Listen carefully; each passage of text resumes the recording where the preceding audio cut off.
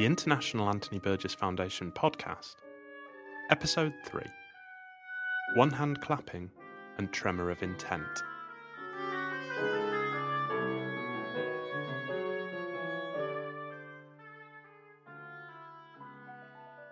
Both One Hand Clapping and Tremor of Intent, republished this year by Serpent's Tail, have their beginnings in Bradcaster, Burgess's fictional rendering of his own Manchester. Bradcaster is described as a northern town full of plain-speaking people, such as Janet Shirley in One Hand Clapping. It has an atmosphere that smells of tanneries, breweries, dray horses, canals, dirt in old crevices, brick dust, the wood of tram benches, hash, hot pies with gravy, cow heel stew, beer. In 1973, Burgess told the Paris Review about his memories of Manchester. The results are remarkably similar to this description of Bradcaster. I always associated Manchester with the smell of tanneries, very pungent smells, as you know. I got the same smell out of Leningrad. It's a small thing, but these small things have a curious habit of becoming important. I don't know what the smell of Milwaukee is. I don't think American cities have any smell. That's probably why they are rather unmemorable. Smell is the most elusive of the senses. To a novelist, it is somehow the most important of the senses. In 1959, Burgess was struck down by a mysterious illness, after which he retired as a schoolteacher and became a professional writer. One Hand Clapping was one of the novels he wrote in a frantic year of activity, thinking he did not have long to live. It was published in 1961 under John Burgess Wilson's second pseudonym, Joseph Kell. Burgess's publisher, startled by the sheer output of work in the years after the diagnosis, thought it would be best to use a second pen name to avoid the risk of flooding the market with new novels by Burgess. Joseph Kell was born, his name coming from the Book of Kells, a 6th century illustrated manuscript of the Gospels, which was kept for several centuries at Kells Abbey in Ireland. Joseph was the name of Burgess's father. The fact that One Hand Clapping was chosen to be published under Kell's name emphasises its unusual place in Burgess's bibliography. Burgess's usual verbose and learned style is absent from the book. Instead, it focuses on Janet Shirley, a narrator who speaks in a simple, northern voice, with few of the flourishes usually found in a Burgess novel. Here, Janet introduces her story in a typically straightforward manner.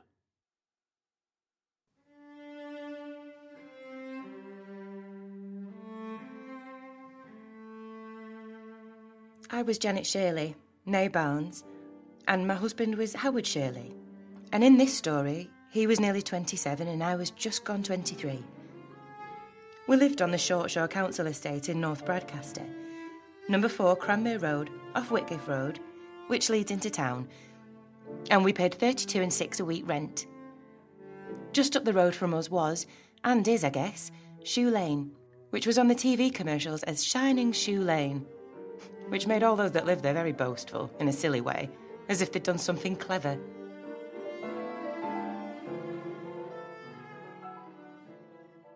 The first edition's jacket copy was written by Burgess himself in a similar style to this narrative.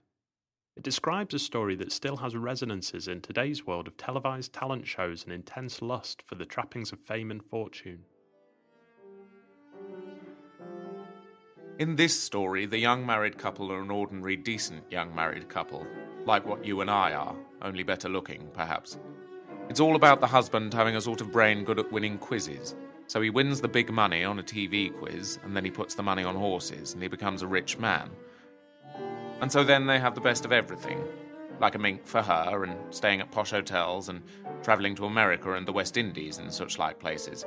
But there's always been something niggling in him all the time about the world being a rotten place, and not even money can buy anything to make the world a less rotten place, so he suggests they do themselves in.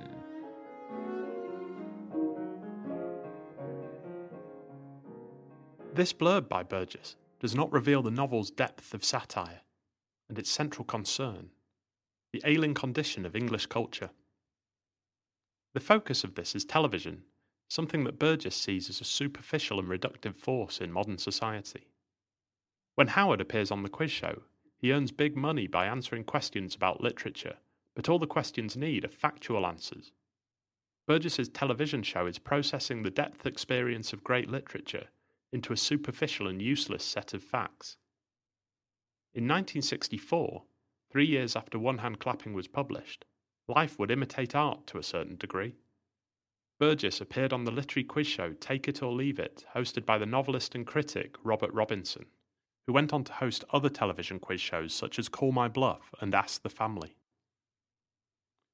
The format involved an actor reading out extracts from novels, and the contestants, including Burgess, novelist Bernardine Bishop, and critic John Gross, guessing which book the quotations were from. While this show had a little more depth than Burgess's fictional game show, he still saw it as the reduction of literature to a game, noting that, free of context, the source of the extracts often eluded the writers. John Gross, for example, was unable to recognise a passage from Saul Bellows' Herzog, even though he had judged it worthy of an international award.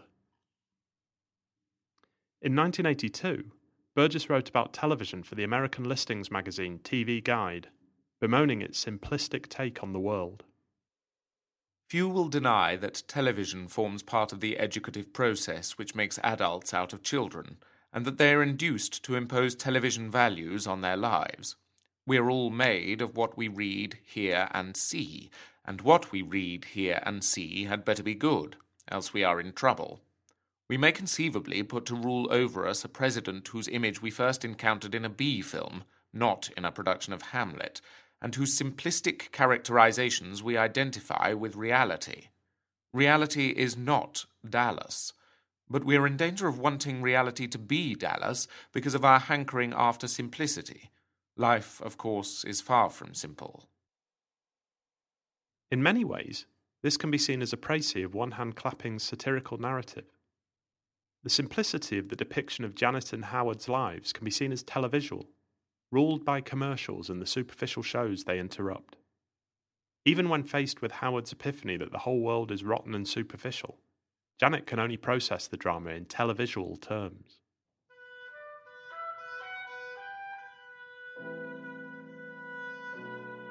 It was a bit too much like a TV play or a film for me to take in still what Howard was driving at. And very slowly it was starting to dawn on me that Howard had perhaps gone a bit crackers. The result of his having this photographic brain so long. And now it was catching up with him. But I still couldn't take it in as though it were real. It was something on the TV as far as I was concerned.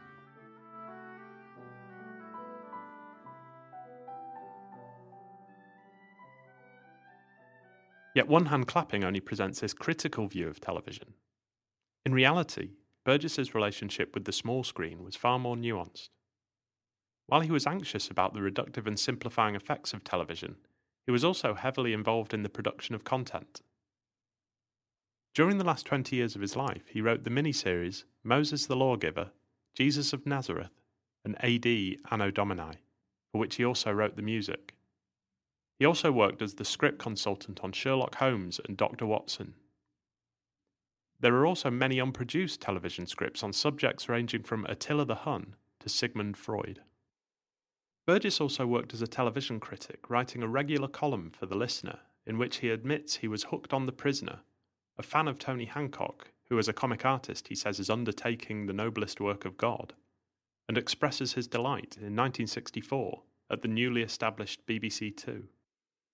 This more nuanced view of television that Burgess reveals in his criticism assists in seeing One Hand Clapping as more than just a book about the evils of the small screen. Really, Burgess is using the story of Janet and Howard to criticise the increasing commerciality, greed, and anti-intellectualism of contemporary culture. This is made overt when Janet remembers her school days.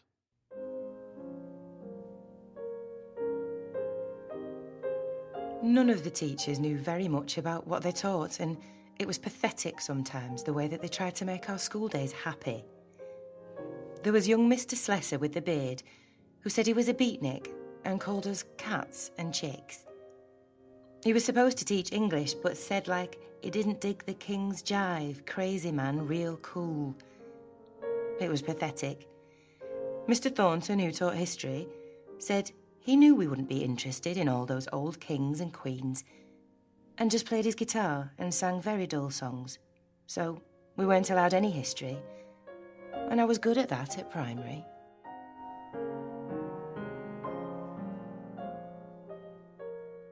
Burgess portrays Janet as a product, or more accurately victim, of her commercialised time. Importantly, she is not portrayed as an idiot, but as lacking the opportunity to develop her own inbuilt intelligence despite the desire to improve. This desire manifests itself in strange ways, as she is seduced by the poet Redvers Glass. Glass portrays himself as a man of culture and learning, yet he is not the crusading hero of the novel, rather an arrogant and drunken freeloader.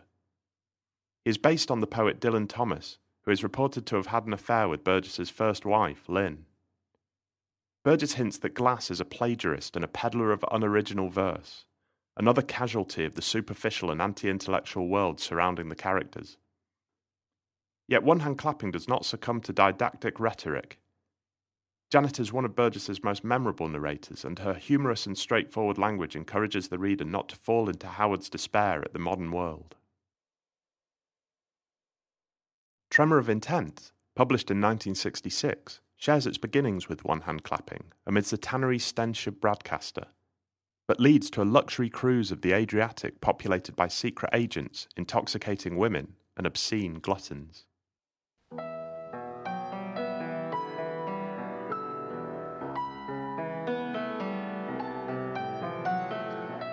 The position at the moment is as follows. I joined the gastronomic cruise at Venice as planned, and the Polyolbion is now throbbing southeast in glorious summer Adriatic weather. Everything at Poole is in order. Dia arrived 3 days ago to take over, and it was good to have a large, vinous night out and talk about old adventures. I am fit, well, fit except for my 2 chronic diseases of gluttony and satyriasis, which, anyway, continue to cancel each other out. There will be little opportunity for either to be indulged on this outward voyage.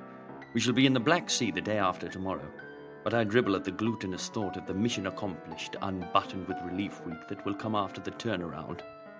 Istanbul, Corfu, Villefranche, Ibiza, Southampton, and then free. Finished. Me, anyway, but what about Paul Roper?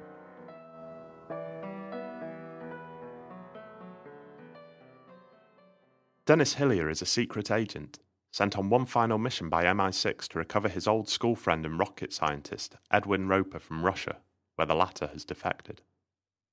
Under the guise of a mild-mannered typewriter technician, Hillier sails from Venice to the fictional Crimean port of Yarolyuk on a luxury cruise, only for his cover to be blown in a series of catastrophic events. In the United States, Tremor of Intent was subtitled An Eschatological Spy Novel, highlighting the theological grounding of the narrative. Often used as an apocalyptic term, eschatology is described by Burgess as to designate the ultimate realities: God, the devil, hell, heaven.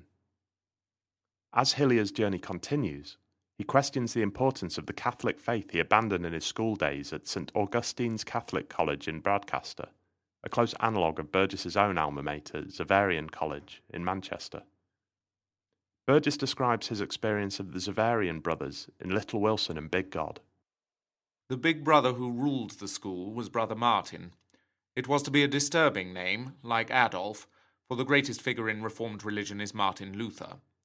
His true name was Eugene McCarthy, which, the secular state not acknowledging the nomenclature of sanctity, he had to sign on official documents.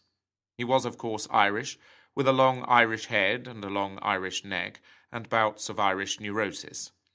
To join the Xaverian order entailed a vow of celibacy, but not one of temperance. Brother Martin had bottles in his rooms, and access to a very decently stocked cellar. In Tremor of Intent, Brother Martin is recast as the zealous Father Byrne, who often smells of neat whiskey, yet has no time for the nocturnal sins he believes his charges are committing.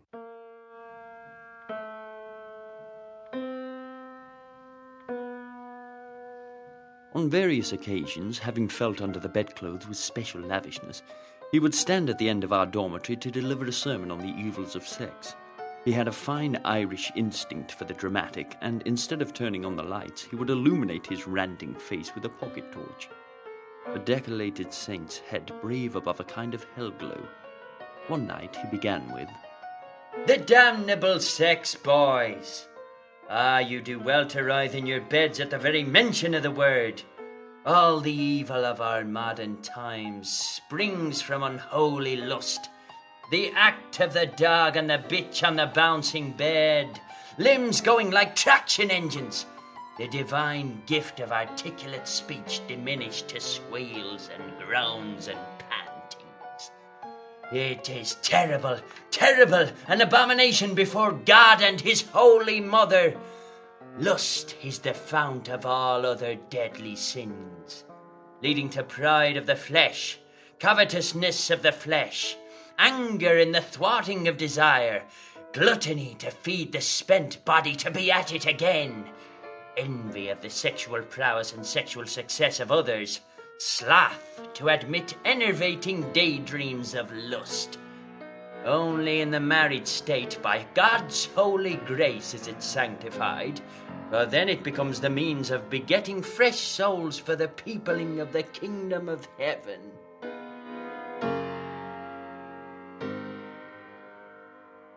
Father Burns' rant provides the foundation to the plot of the novel. Hillier, long out of Catholic school, gradually succumbs to each of Burns' deadly sins.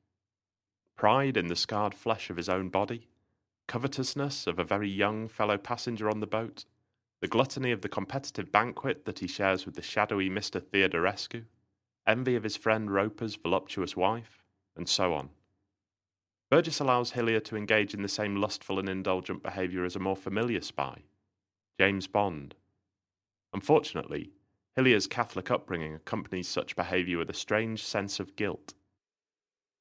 Looking at Tremor of Intent as a spoof or parody of Fleming's Master Spy reveals it to be a much more complex novel than it first appears. Burgess, a very different novelist from the journalistic Fleming, uses the conventions of the Bond novels to examine a divided Europe and the complex political ties between nations.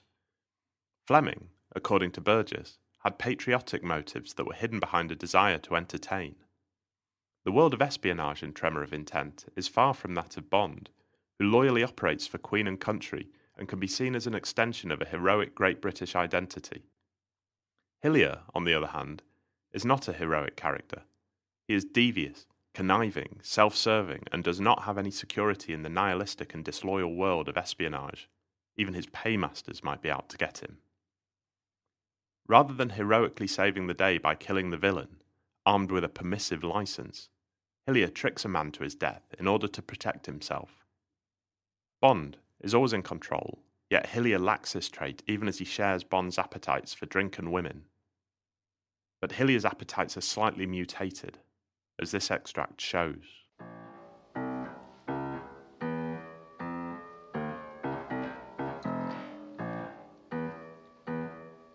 There was time enough for Hillier to make delicate love to Clara's cabin, an extension of herself. First, though, he put out his tongue at the sex books, bundled them, struggling to be free in his arms, and then hurled them out into the starboard night.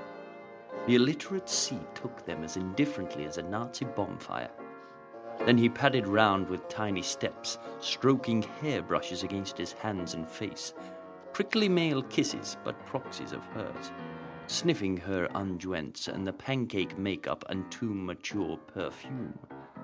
There were stockings on the chair of a gunmetal colour, and he tried to strangle himself with them, at the same time chewing the dampish feet. She took size 9. He hesitated about burying his face in the underwear in the drawer or taking a drink of tap water from a shoe that poked out from beneath the bed, size 4. The calm of an army was the anger of a people. Love, for that moment, must be the purpose blazoned on a war poster, not the tremor of the trigger finger.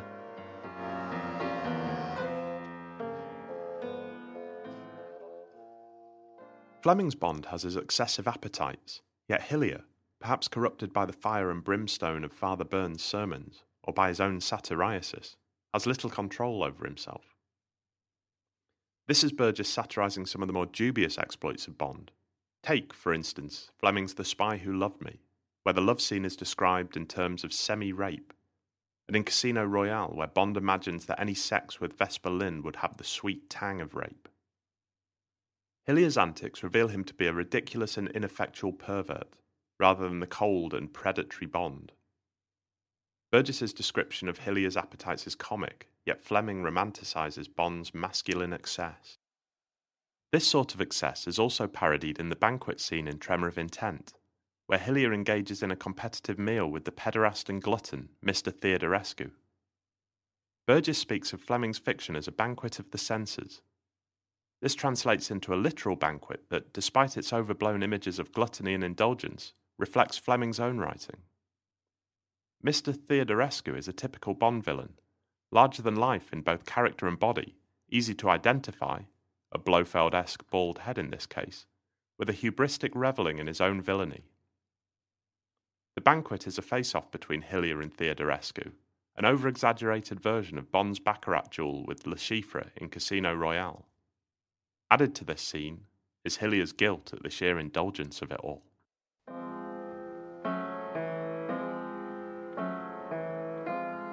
Theodorescu poured Hillier a wonderful chilled tumbler of frothing blanquette. Hillier felt better after it. He was able to take some chocolate rum dessert garnished with whipped cream and Kahlua, also some orange marmalade creme bavarois loud with Cointreau. "How about some apple tart normande with calvados?" asked Theodorescu. But Hillier had an apocalyptic vision of his insides, all that churned mess of slop and fibre, cream sluggishly oozing along pipes, the flavouring liqueurs ready to self-ignite, a frothing in a sea of souring wine. A small Indian township could have been nourished for a day on it all. This was the West that Roper had deserted.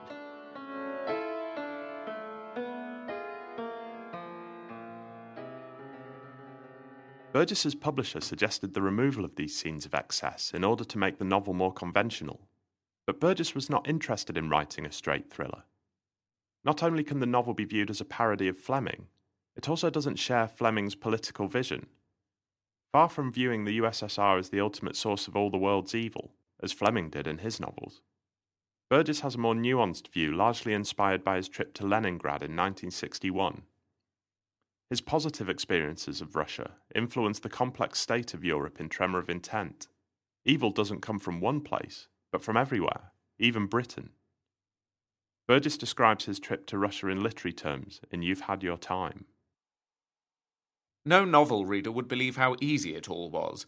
The stereotypical USSR of polished police efficiency and fundamental ill will, Frederick Forsyth stuff, was what popular fiction needed. But, of course, I could not produce popular fiction. Other literary influences on Tremor of Intent emphasise Burgess's desire to write a complex and original thriller. James Joyce is evoked as Hillier dozes while reading, and the words morph into Joycean gibberish. Graham Greene is alluded to, particularly The Power and the Glory, in which a priest is forced to preach undercover in anti-Catholic Mexico. And the name of the ship, Polyolbion, comes from the Tudor poet Michael Drayton's topographical poem of the same name. This brew of literary references and allusion creates a foundation on which Burgess can build his discussion of Catholicism, the nature of sin, and the state of contemporary Europe. It just so happens that Burgess disguises this as a thrilling and funny adventure story. One Hand Clapping and Tremor of Intent have recently been republished by Serpent's Tail, along with Burgess's dystopian vision 1985. This set of books is illustrative of the creative breadth of Burgess's fictional project and shows that his writing often transcended generic limitations.